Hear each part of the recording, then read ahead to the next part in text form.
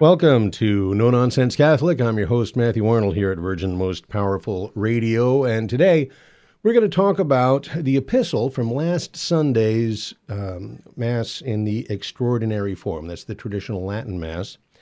And this Sunday's epistle was taken from St. Paul's famous passage in Ephesians 6 about putting on the armor of God. And we are going to take a look behind the obvious meaning of the biblical text and identify a practical suit of armor that corresponds to St. Paul's metaphorical suit of armor. So a suit of armor, the likes of which should be found in every Catholic home. So you're going to want to stay tuned for that. Also, we're going to be taking a closer look at forgiveness, both the forgiveness of sins by God and also the way that we forgive the sins of others, which is the topic of the gospel that started this week, which was the 21st Sunday in Pentecost.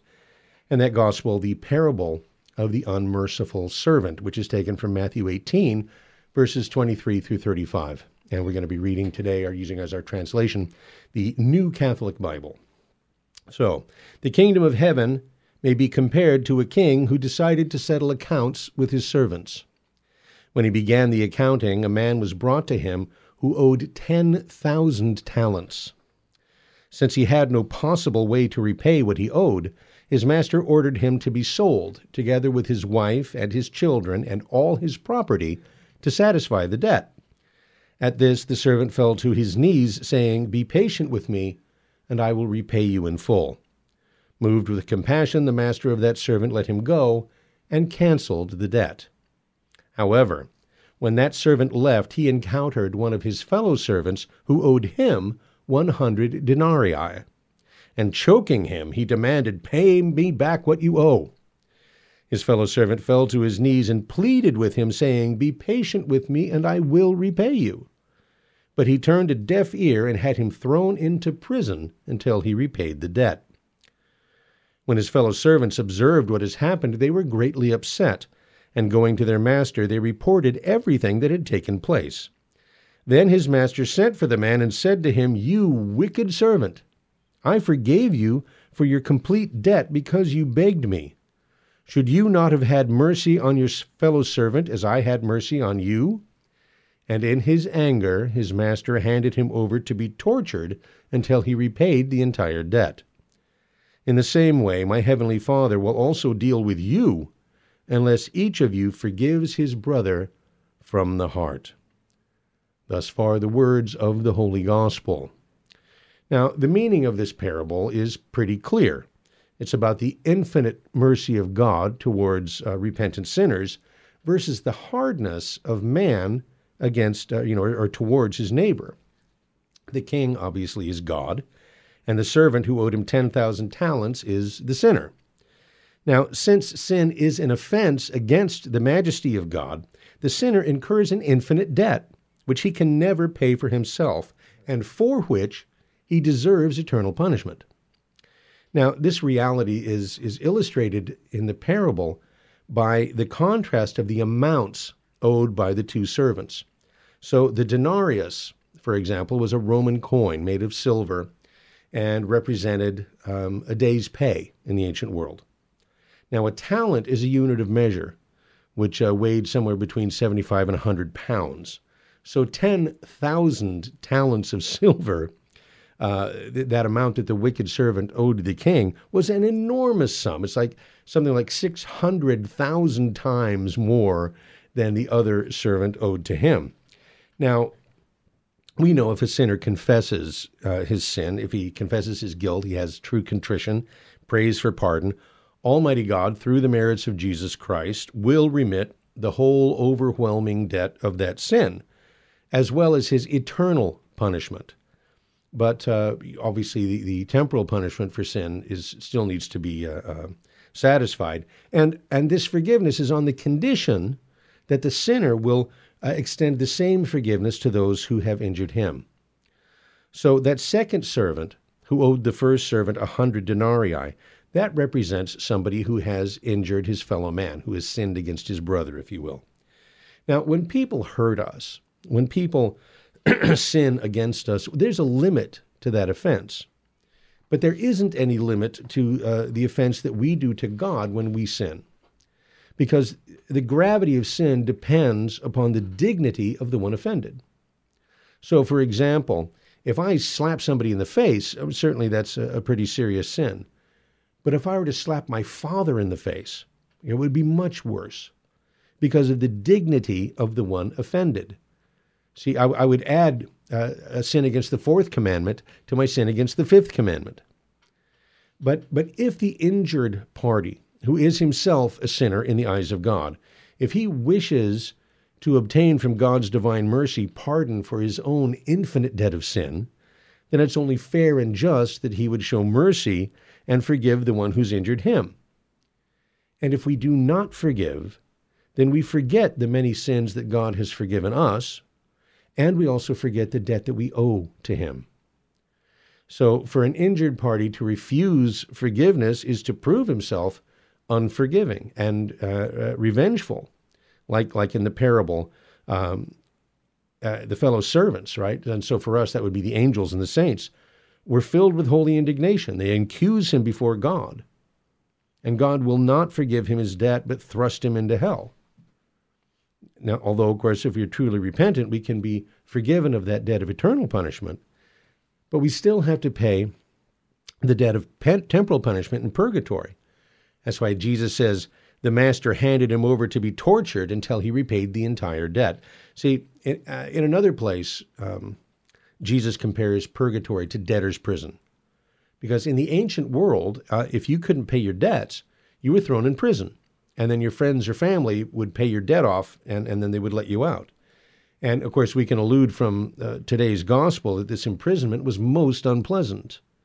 The debtor being, in our Lord's words, handed over to be tortured until he repaid the debt.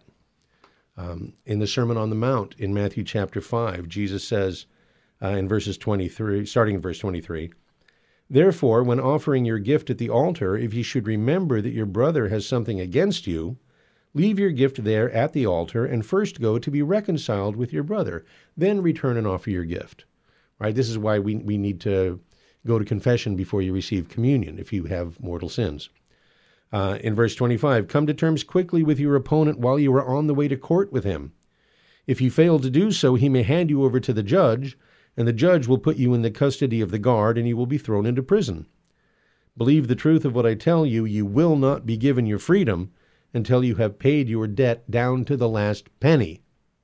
Again, the words of our Lord. And you notice here, he's not talking about a silver denarius, which was a day's pay, but a copper penny, which is the very smallest of Roman coins. And why?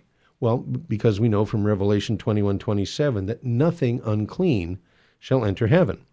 But the message of the parable here, the message for us especially, is one of forgiveness, the importance of forgiveness, the importance that you and I would forgive those who have trespassed against us, as we say in the Lord's Prayer. Father Al Lauer was a priest, God rest his soul. He's passed away a few years ago. But he used to say, when I was first ordained a priest, I believed that over 50% of all problems were due to unforgiveness. Then he says, after 10 years in ministry, I revised my estimate and maintained 75 to 80% of all problems, health, marital, family, and financial problems, came from unforgiveness. And then he said, after more than 20 years in ministry, I concluded that over 90% of all problems are rooted in unforgiveness. Now, Father Lauer, he was a charismatic priest. He was the founder of Presentation Ministries, and he literally wrote the book on forgiveness. And I'm serious. He wrote a book called The Book of Forgiveness, okay, or the book on forgiveness. He literally wrote the book on forgiveness. And later in the program, we're going to take a closer look at the 10th article of the Apostles' Creed, which is the forgiveness of sins. Just how it is that God forgives our sins, how we are to forgive one another. But before we can understand what forgiveness is, I think we really need to understand what forgiveness is not. because many people have a false idea about forgiveness. First off, forgiveness is not ignoring or excusing other people's sins. In fact, the truth is that the more we forgive, the more we love the sinner, the more we hate the sin. Also, forgiveness does not mean being a doormat. There are plenty of folks out there that don't think they need our forgiveness, and therefore they don't want it. They'd be insulted by it. It's like, you forgive me? You don't need. I don't need to be forgiven here, pal. I haven't done anything to be forgiven for. It's not about me. Okay, and so forgiveness also doesn't mean suffering further abuse. Sometimes prudence demands that you get away from someone who has sinned against you because they would continue to be abusive or even dangerous. Maybe for your own sake or even for the sake of your family, the sake of your children. So that means sometimes you may need to forgive someone whom you should not or cannot be in contact with, even someone who has passed away. So if you can't be reconciled, right, because you can't have contact, you must still forgive. And forgive from the heart. That means to forgive sincerely. See, because the point is that forgiveness is not optional for the Christian. And our good Lord wouldn't require it from us if it wasn't for our ultimate good. John Paul II said, forgiveness is the restoration of freedom to oneself. The key to our prison cell is in our own hands. So forgiveness is good for the forgiver as well as the forgiven. And that's no nonsense. All right, back with the armor of God and lots more right after these messages.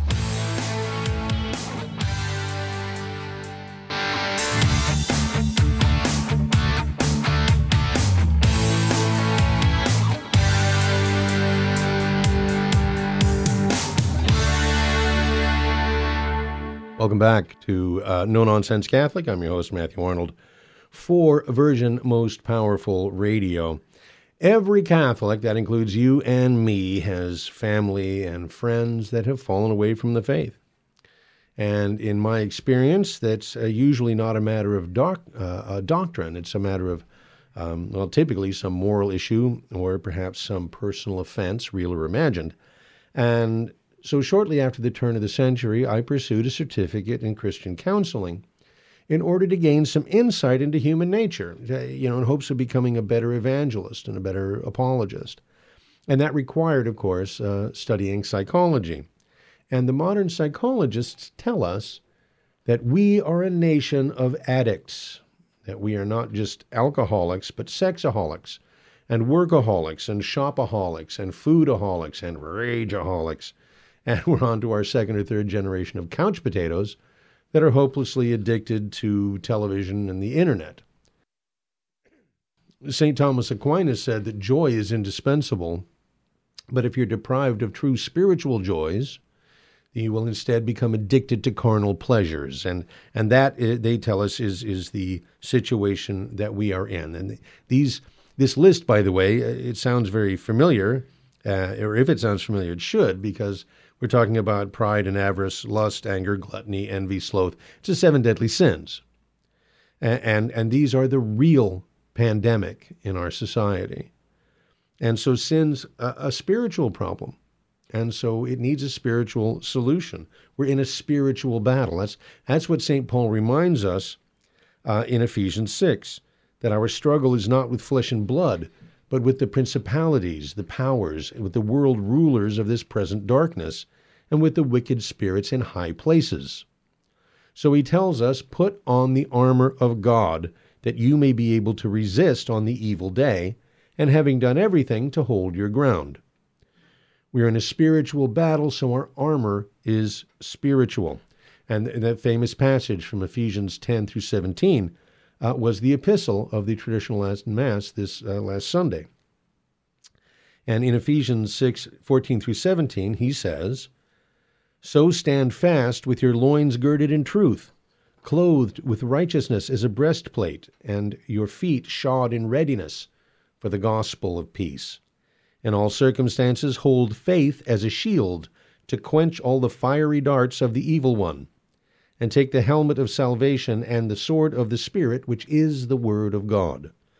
Now, this passage speaks directly to the vocation of every Catholic, lay and clergy. And this spiritual suit of armor, I think, represents a compendium of the Catholic faith. Now, it begins by saying that you should gird your loins with the truth. Now, to gird literally means to encompass or to encircle. The expression gird your loins means to prepare for action by putting on a belt, putting on your sword belt, tying up your tunic, to gird for battle. Okay? So we begin the spiritual battle then by surrounding ourselves, St. Paul says, with the truth. Gird yourself with the truth. And as Jesus said, I am come to give testimony to the truth. I am the way and the truth and the life. He who hears my voice, right, hears the truth. And it also says, as a bookend to this, it says that our feet are to be shod with readiness. Readiness for the gospel. One translation says zeal. Okay, but readiness. St. Peter says in his first epistle, 1 Peter 3:15, always be ready to give an explanation to anyone who asks you a reason for your hope. Okay, so that's readiness for the gospel, to share the gospel. And so St. Paul says we're to take up this spiritual armor. So the shield of faith, the helmet of salvation, the breastplate of righteousness, and the sword of the Spirit. And each of these, I think, can be understood as representing an important aspect of Catholic formation. All right? Every catechism, whether it's the Roman Catechism or the old Baltimore Catechism or the Catechism of the Catholic Church, they're organized around what we call the 4 pillars of catechesis. So the creed, the commandments, the sacraments, and prayer. And these 4 pillars correspond to the armor of God. The shield, obviously, faith. Hebrews 11:6 says, without faith we cannot please God, right? You must know your faith to keep your faith. You have to know your faith to share your faith. You have to know your faith to defend your faith, right? So it all starts there. And the chief truths of the faith are found in the Apostles' Creed, which, of course, is the starting point of catechesis. So that's pillar number 1. Next is the breastplate of righteousness. And what does a breastplate protect? Right? It protects your chest because it's there to protect your heart. And righteousness comes from following the moral law, which is written on the heart, like St. Paul says in Romans. So the breastplate then represents the 10 commandments and the theological and moral virtues. Okay, so that's the second pillar of catechesis. The helmet then represents salvation. And salvation comes to us through the merits that Christ won on the Holy Cross. And how do we encounter those graces? Well, through the sacraments and through prayer. And so that's pillars 3 and 4. And then finally, we are admonished to take up the sword of the Spirit, the Word of God, the Holy Scriptures, which St. Paul describes as sharper than any two-edged sword. Now, if St. Paul's spiritual armor represents the pillars of catechesis, how are we to take up our spiritual armor? Right? I have some suggestions. Okay, the shield is faith. Where do we learn the faith? That's what we've been talking about from the Catechism. In the midst of confusing times, in the midst of a multitude of opinions and contrasting voices, the Catechism is a sure guide to faith. And I would, for me personally, especially the Roman Catechism or the Baltimore Catechism or the old Penny Catechism that they used to have in England, because all of those present an unambiguous presentation of the faith. They're very matter of fact. Okay, so the shield of faith then is the Catechism. The helmet of salvation. How are we saved? Through the grace of God. And the graces won for us on the Holy Cross are communicated through the sacraments and through prayer, which are perfectly united in every Holy Mass. But what if you can't get to daily Mass? Well, if you can't attend daily Mass, you can still read the readings. You can still read the prayers. It's the same with the Liturgy of the Hours. right? The divine office, the other official liturgical prayer of the church. So to put on that helmet of salvation, you should have a missal or a breviary or a good Catholic prayer book. Most Catholic prayer books have the ordinary of the Mass in them. And by the way, the daily texts of the Mass and the Liturgy of the Hours and, a whole multitude of other Catholic prayers are available in apps. Our own VMPR, the Virgin Most Powerful app, has a whole selection of prayers. And I believe that you can go to the USCCB website. That's the bishop's website, and they have the daily readings there. Also, there's periodicals, for example, like Magnificat. And there's a new one called Benedictus. We had Eric Sammons from Benedictus on the program a few months ago talking about it before it was released. It's actually in publication now. Just got our second, I think, edition of that, right? It comes out every month. And it's like the Magnificat. It has prayers for every day. It's got the readings for the traditional Mass every day. So I don't have a traditional Mass, a daily Mass. It's available to me, so I can read the prayers right there. Okay, and most of this stuff is online for free. And so there's really no excuses.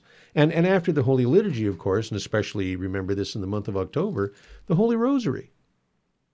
Right? That's a prayer that you have with you all the time. And is always available to us. So that's the sacraments and prayer. That's the helmet of salvation. Pardon me. And then the breastplate of righteousness. We said before the breastplate represents the 10 Commandments and the theological and moral virtues and the commandments of the church, right? The precepts of the church. And we're instructed in virtue by spiritual works like the imitation of Christ. And the lives of the saints, for example. There's, of course, and those are my favorites. There's a number of classic spiritual works that might be efficacious for you. But when you look at those things, that spiritual reading, you can find practical advice. I mean, the Imitation is just chock full of practical advice. I try and read a chapter every day. And then also in the lives of the saints, we can see examples of the gospel in action in the lives of people who are held up for our imitation, whose lives are edifying. And so spiritual reading is the school of Christian perfection. That is how we become righteous. All right. And speaking of spiritual reading, of course, along with our defensive spiritual armor, we have our one offensive spiritual weapon, which is the sword of the Spirit, which is the Word of God. And that's the Holy Bible. Hebrews 4:12 says, "The word of God is living and active, sharper than any two-edged sword, piercing to the division of soul and of spirit, of joints and of marrow, and discerning the thoughts and intentions of the heart." Commenting on that verse, Pope Benedict XVI said, "It is necessary to take seriously the injunction to consider the word of God to be the indispensable weapon in the spiritual struggle. This will be effective and show results if we learn to listen to it and then to obey it." And then finally, St. Paul says we need to be shod in readiness for the gospel. I am a father of 6, and my kids are mostly grown now. I mean, the 2 oldest ones are out of the house and starting their own families. Got a couple in college and a couple in high school that are still at home. But 6 kids years ago, when they were little, getting ready for Mass was exactly what you would think it would be like. And every Sunday I would be, "Okay, you guys ready to go?" "Yes, Dad, we're ready to go." And then, "Are you guys ready to go?" 10 minutes, 5 minutes. They say, "Okay, time to pile into the big white van and go to church." And what do I hear? A chorus of, "Oh, I don't have my shoes. I can't go, my shoes." And I'm telling you right now, as a dad, I learned the hard way that you are not ready until you have your shoes on. And that's what St. Paul says, be shod with readiness, right? And it's what, that's ready to go out, ready for action, ready for battle. St. Peter said in 1 Peter 3:15, "Sanctify Christ as Lord in your hearts and always be ready to give an explanation to anyone who asks you a reason for your hope." So in summary then, to know your faith, you have to know your faith to keep your faith. have to know your faith to share your faith, have to know your faith to defend your faith. And the key is found in that spiritual armor that we take up when we take up the catechism, the missal, the breviary or Catholic prayer book, or the rosary, and the Imitation of Christ and other spiritual reading. And, of course, the sword of the Spirit, the Holy Bible. All right, going to come back and talk about forgiveness, what the church teaches about God's forgiveness, and more when we return after these messages.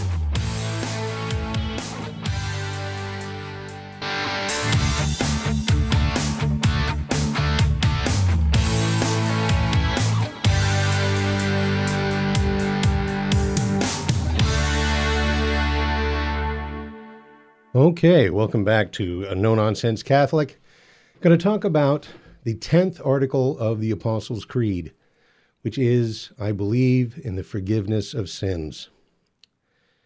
And what do we mean by that? Well, the church teaches, I'm sorry I'm a little out of breath. I had to hustle to use the restroom during our 2 minutes off, and I'm a little out of breath. My knee, by the way, is doing better. For those of you, I want to say thank you for those of you who've been praying for me. And as you may notice, if you're watching on Rumble, I'm back in the studio. I was able to drive all the way up here today, and it's a little taxing, but I'm glad. But it made that walk to the restroom a little further than it used to seem. Okay, so the forgiveness of sins. When we talk about the forgiveness of sins, we're talking about the fact that God has given to the church, through Jesus Christ, the power to forgive sins, no matter how great the sins are, no matter how many, as long as the sinner is truly repentant. Now, in the old law, sins were forgiven, but they were forgiven through the merits of the Redeemer who was to come. And then now, of course, in the new law, they're forgiven through the merits of the Redeemer who has come. You remember when John the Baptist pointed out Jesus and said, "Behold the Lamb of God, behold him who takes away the sins of the world." So we can obtain forgiveness of our sins because Christ the Redeemer merited forgiveness for us by his death on the cross and has the power to remit sins. The church has the power to remit sins through the merits of Jesus Christ, in whom we have our redemption, remission of sins, as St. Paul says in Colossians. During his life, Jesus actually forgave sins to, specific individuals, Mary Magdalene, for example, and the good thief on the cross. The paralytic, yes, very, very powerfully, very powerful symbolism. He forgave his sins, and people murmured at that, and he said that you may know that the Son of Man has power on earth to forgive sins. He says to the paralytic, arise, take up thy mat, and go home. And he does. So Christ had the power to forgive sins, and he gave it to his apostles and disciples and their successors. He says in John 20, in that first Easter, receive the Holy Spirit, he says to the apostles, whose sins you shall forgive, they are forgiven them, and whose sins you shall retain, they are retained. And that power to forgive sins wasn't given just to the apostles alone, because obviously we need the forgiveness of sins as much today as people did back in apostolic times. And therefore, that power must also remain in his successors, the successors of the apostles. And that, of course, is the bishops and the priests. Now, I mentioned the paralytic. Of course, Jesus' miracle was in response to the fact that the enemies of Christ, like the enemies of the church, pointed out the fact and the true fact that a mere man, cannot forgive sins. And forgive in the sense of the way that the church is talking about it. We're talking about remitting the offense to God, right? And I can't do. I mean, you can confess your sins to me, and I'll tell you I forgive you, but that's not going to absolve you from your sins. All right, this is something that only God can do. By our own power, we couldn't forgive any sins, even the smallest of sins. But through the power and the authority that God gives them as ministers of God through the sacrament of holy orders, the priest can, acting in God's place, or acting, as we say, in the place or the person of Christ. So, or is God limited because man is sinful? Right? In 1 John, the evangelist says, "These things I write to you in order that you may not sin. But if anyone sins, we have an advocate with the Father, Jesus Christ the just." So from the very beginning, right, the first Easter Sunday, the church has exercised this power through the sacraments of baptism, through penance, and through the anointing of the sick, or extreme unction. All right? So how is it that sins are remitted or forgiven? They are forgiven by the various means that I just mentioned, and according to the kind and the gravity of the sin. So by baptism, by penance, and by the anointing of the sick. So original sin, the sin that we are all born with, is remitted through baptism.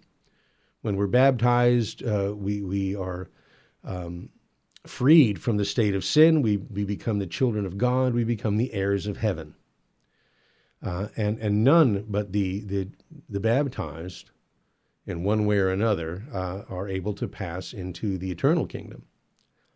Number two, actual sin is also remitted by baptism, as is the punishment due for those sins. And then actual sins are remitted. What happens after baptism? For sins that are committed after baptism, they are remitted in confession, in the sacrament of penance, and also extreme unction, which has the penitential act as part of the sacrament. So also, actual sin can be remitted by good works, by prayer and fasting and alms deeds, right? The classic triumvirate of good works. Now, good works are not sufficient to remit a mortal sin. You have to seek sacramental absolution, or have really true contrition, which we can't depend upon. So seek absolution for the remission of mortal sin. But good works will remit will forgive the smaller sins, also help you pay off the debt of temporal punishment due for all of your sins, your forgiven sins, and even for the person in a state of sin. To perform good works, prayer especially, and alms deeds, fasting, these things will help to dispose such a person to that state of mind that will help lead them to the sacrament of penance and that sacramental absolution that they're in need of. And number three, the guilt of sins that are forgiven never returns. You need to think about this for a second. Once a sin is forgiven, it is forgiven forever. And if after our sins have been forgiven, we commit a new sin, or we repeat that sin, we commit the same kind of sin as the one that was already forgiven, we're guilty of new sins. Right? So, for example, a man tells 5 lies. Goes to confession, I lied 5 times. He repents, he confesses his sin, he receives absolution. And after a month goes by, he's told another 5 lies. But he's guilty of only of those 5 lies, not 10, because the first 5 have been forgiven. All right, and as long as we're on the topic of sin, we should also talk about vice. We talk a lot on this program about virtue. Virtue is what is opposed to vice. Virtue is habitually doing what pleases God.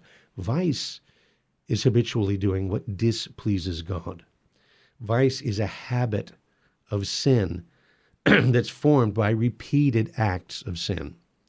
So, if you make a practice of stealing, that's the vice of theft.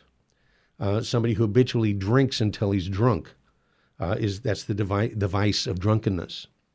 If you frequently sin against chastity, that is the vice of impurity, right? So if somebody commits a crime, a robbery, let's say, and never does it again, then he committed the mortal sin of robbery, but he doesn't have a vice, okay?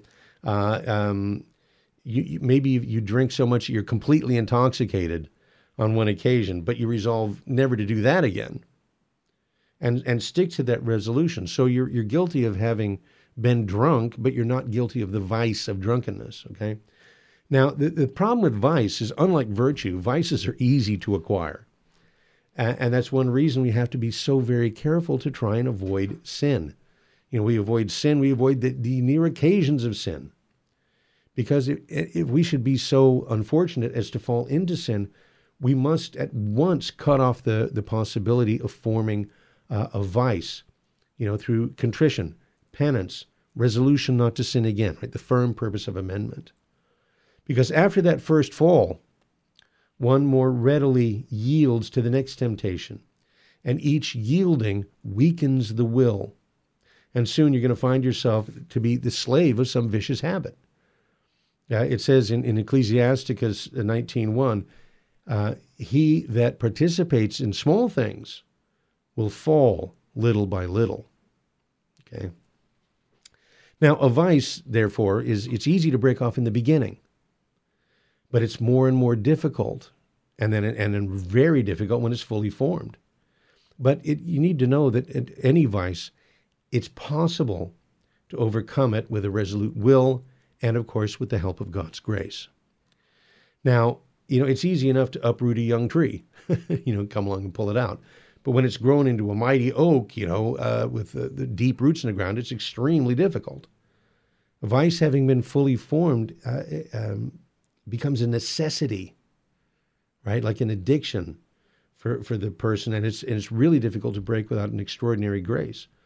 So this impossibility leads many vicious persons to despair.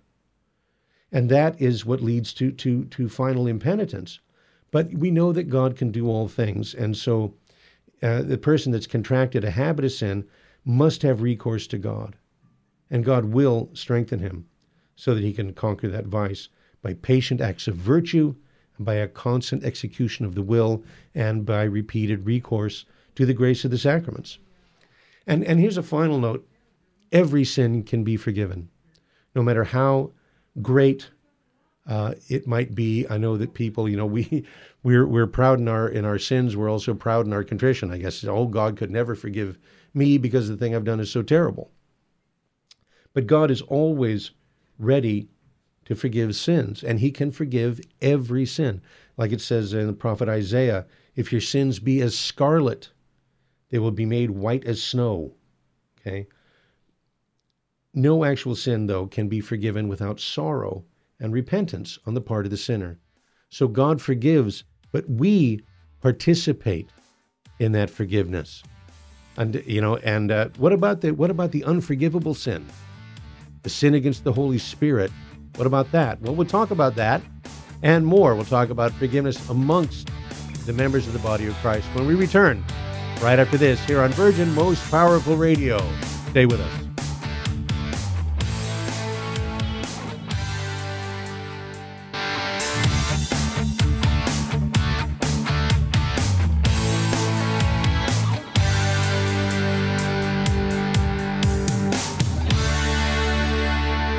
Welcome back to No Nonsense Catholic. I'm Matthew Arnold. Thanks for being with us today, talking about God's forgiveness.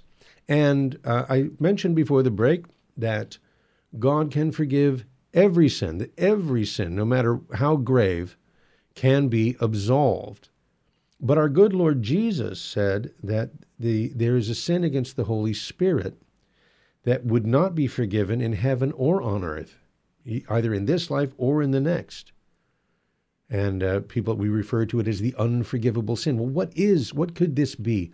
What could this unforgivable sin be? And the answer that the Church gives us is what is called persistent or final impenitence.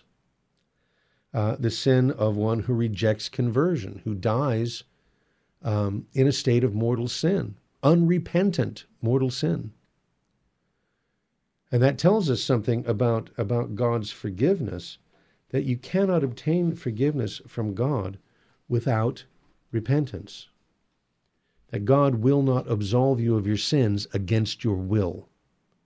That you have to participate in that. Now, all of this, of course, flows from the two great commandments, that you love God with your whole heart, mind, soul, and strength. And the second commandment, which is like it, our Lord says to love your neighbor as yourself. And so we're called to love and to forgive not only our friends, but our enemies. right? And I think that we have limited time, and this is a big subject. So I'm going to start with the enemies because I think that's the more it's not that difficult to forgive your friends, but our enemies. What is an enemy? An enemy is someone who hates you, who's someone who seeks to do you harm. And forgiveness of, love of neighbor shown in forgiveness of your enemies. I think the great exemplar is St. Stephen. He was the first Christian martyr. He gives us a striking example there in Acts 7 of love of enemy. He's being stoned to death. And he says, he prays for the people who are stoning him, who obviously, instead of wishing them ill or hoping for revenge, he says, Lord, do not lay this sin against them. And, one of the enemies of Christ who was standing there watching this happen was Saul of Tarsus. And Saul, as we know, on the road to Damascus, a great persecutor of the church, Christ appeared to him and said to him, Saul, Saul, why do you persecute me? And Saul says, who are you, Lord, that I am persecuting? And he says, I am Christ, whom you persecute. Because he's persecuting the church, and the church is the body of Christ. So Saul of Tarsus, who was a great enemy of the church, because of his, through his conversion, he becomes a friend of Christ and a great champion of the church. So Christ commands it. Love your enemies, do good to those who hate you, pray for those who persecute and calumniate you. If you do not forgive, and this is in Mark 11:26, if you do not forgive, neither will your Father in heaven forgive you. So we must love our enemies for the same reason and in the same manner that we love our neighbor, because our enemies are our neighbor just as much as our friends are. And of course, Christ has given us the supreme example, and our Heavenly Father gives us example as well. As our Lord says, he makes the sun to shine on the just and the unjust alike. And then Jesus, from the cross, prayed for his enemies.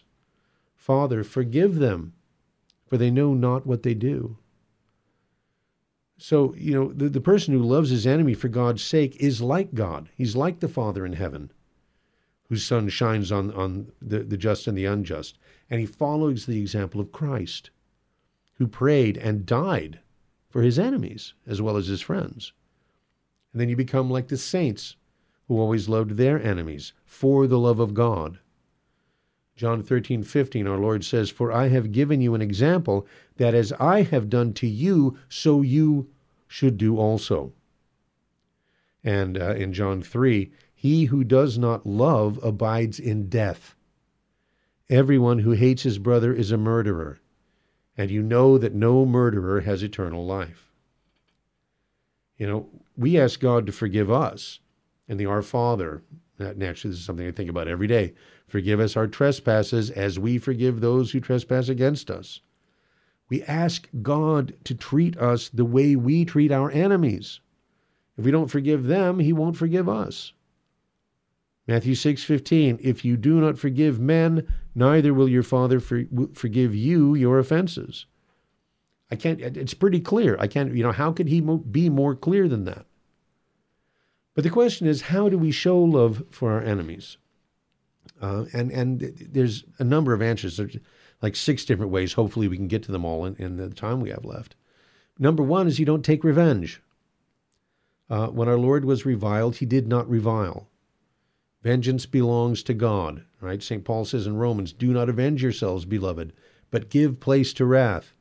For it is written, vengeance is mine, I will repay, says the Lord. There was a Samaritan village in Luke, right? They wouldn't receive Jesus because he was a Jew. And the apostles got angry and they wanted to call down fire from heaven, right? But our Lord rebuked them. Right? He says, you do not know of what manner of spirit you are, right? You don't understand the nature of the power of God that's being going to be entrusted to you. He says, to him that strikes thee on the cheek, offer the other also. Okay? So we should return good for evil. This is number 2. Avenging ourselves in God's way by doing good to those that hate us. If we do good to our enemy instead of avenging ourselves, then we put him to shame and hopefully pacify him. Romans 12:20, if your enemy is hungry, give him food. If he's thirsty, give him drink. For by so doing, you will heap coals of fire upon his head. Right? He would be ashamed. 1 Corinthians 4:13, when we are reviled, we are reviled and we bless. We are persecuted and we bear with it. Peter asked Jesus, how often should I forgive my brother? Up to 7 times? And Jesus says, I do not say to you 7 times, but 70 times 7 times. And no, that doesn't mean 490 times. It represents an unlimited number of times, as often as it's required.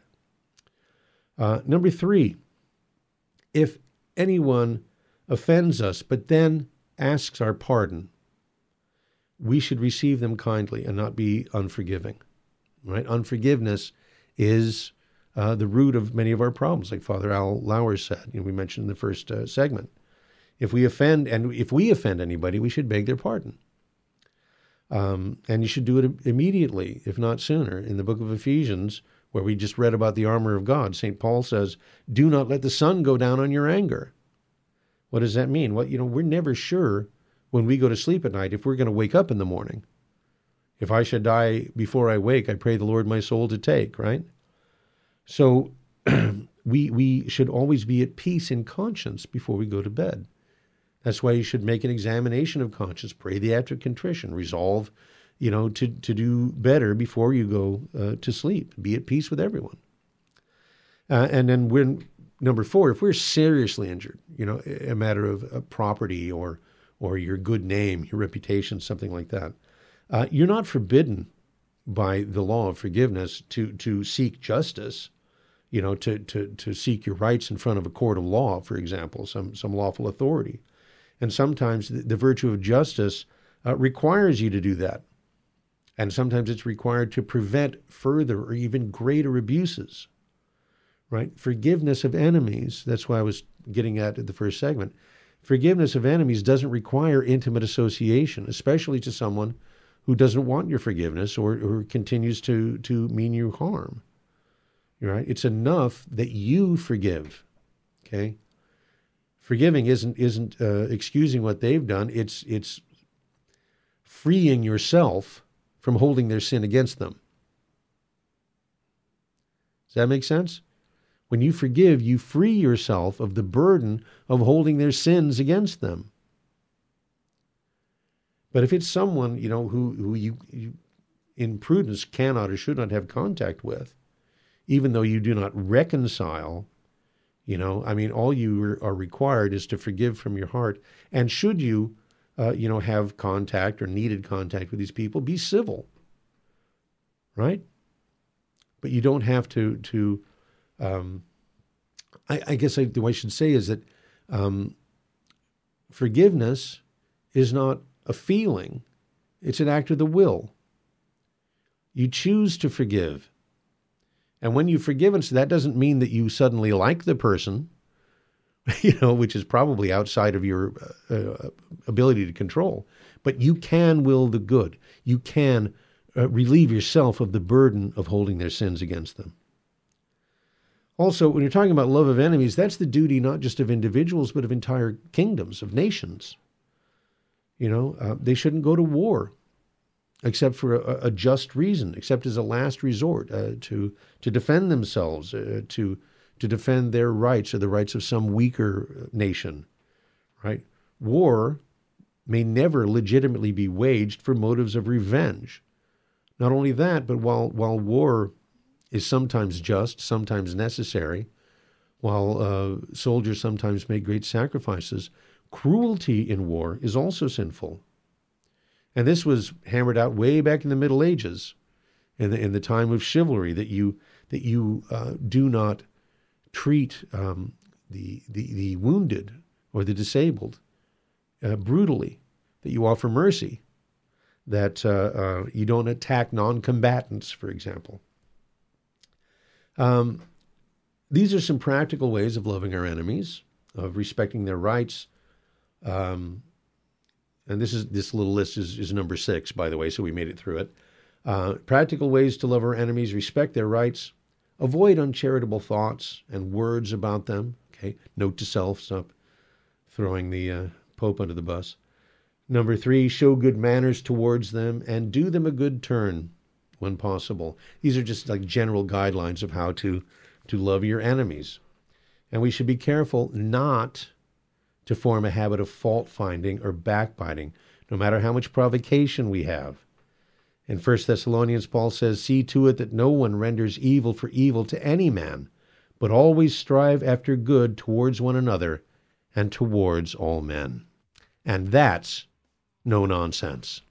Hey, thanks for being with us today. If you want to support this apostolate, you can go to vmpr.org, click on the Donate Now button, find out how to make a one-time donation or to be a monthly donor. Also, we have a whole library that we're building up of Catholic audio and video, and you can go to catholicrc.org and order those things and help support this ministry, this apostolate, in the process.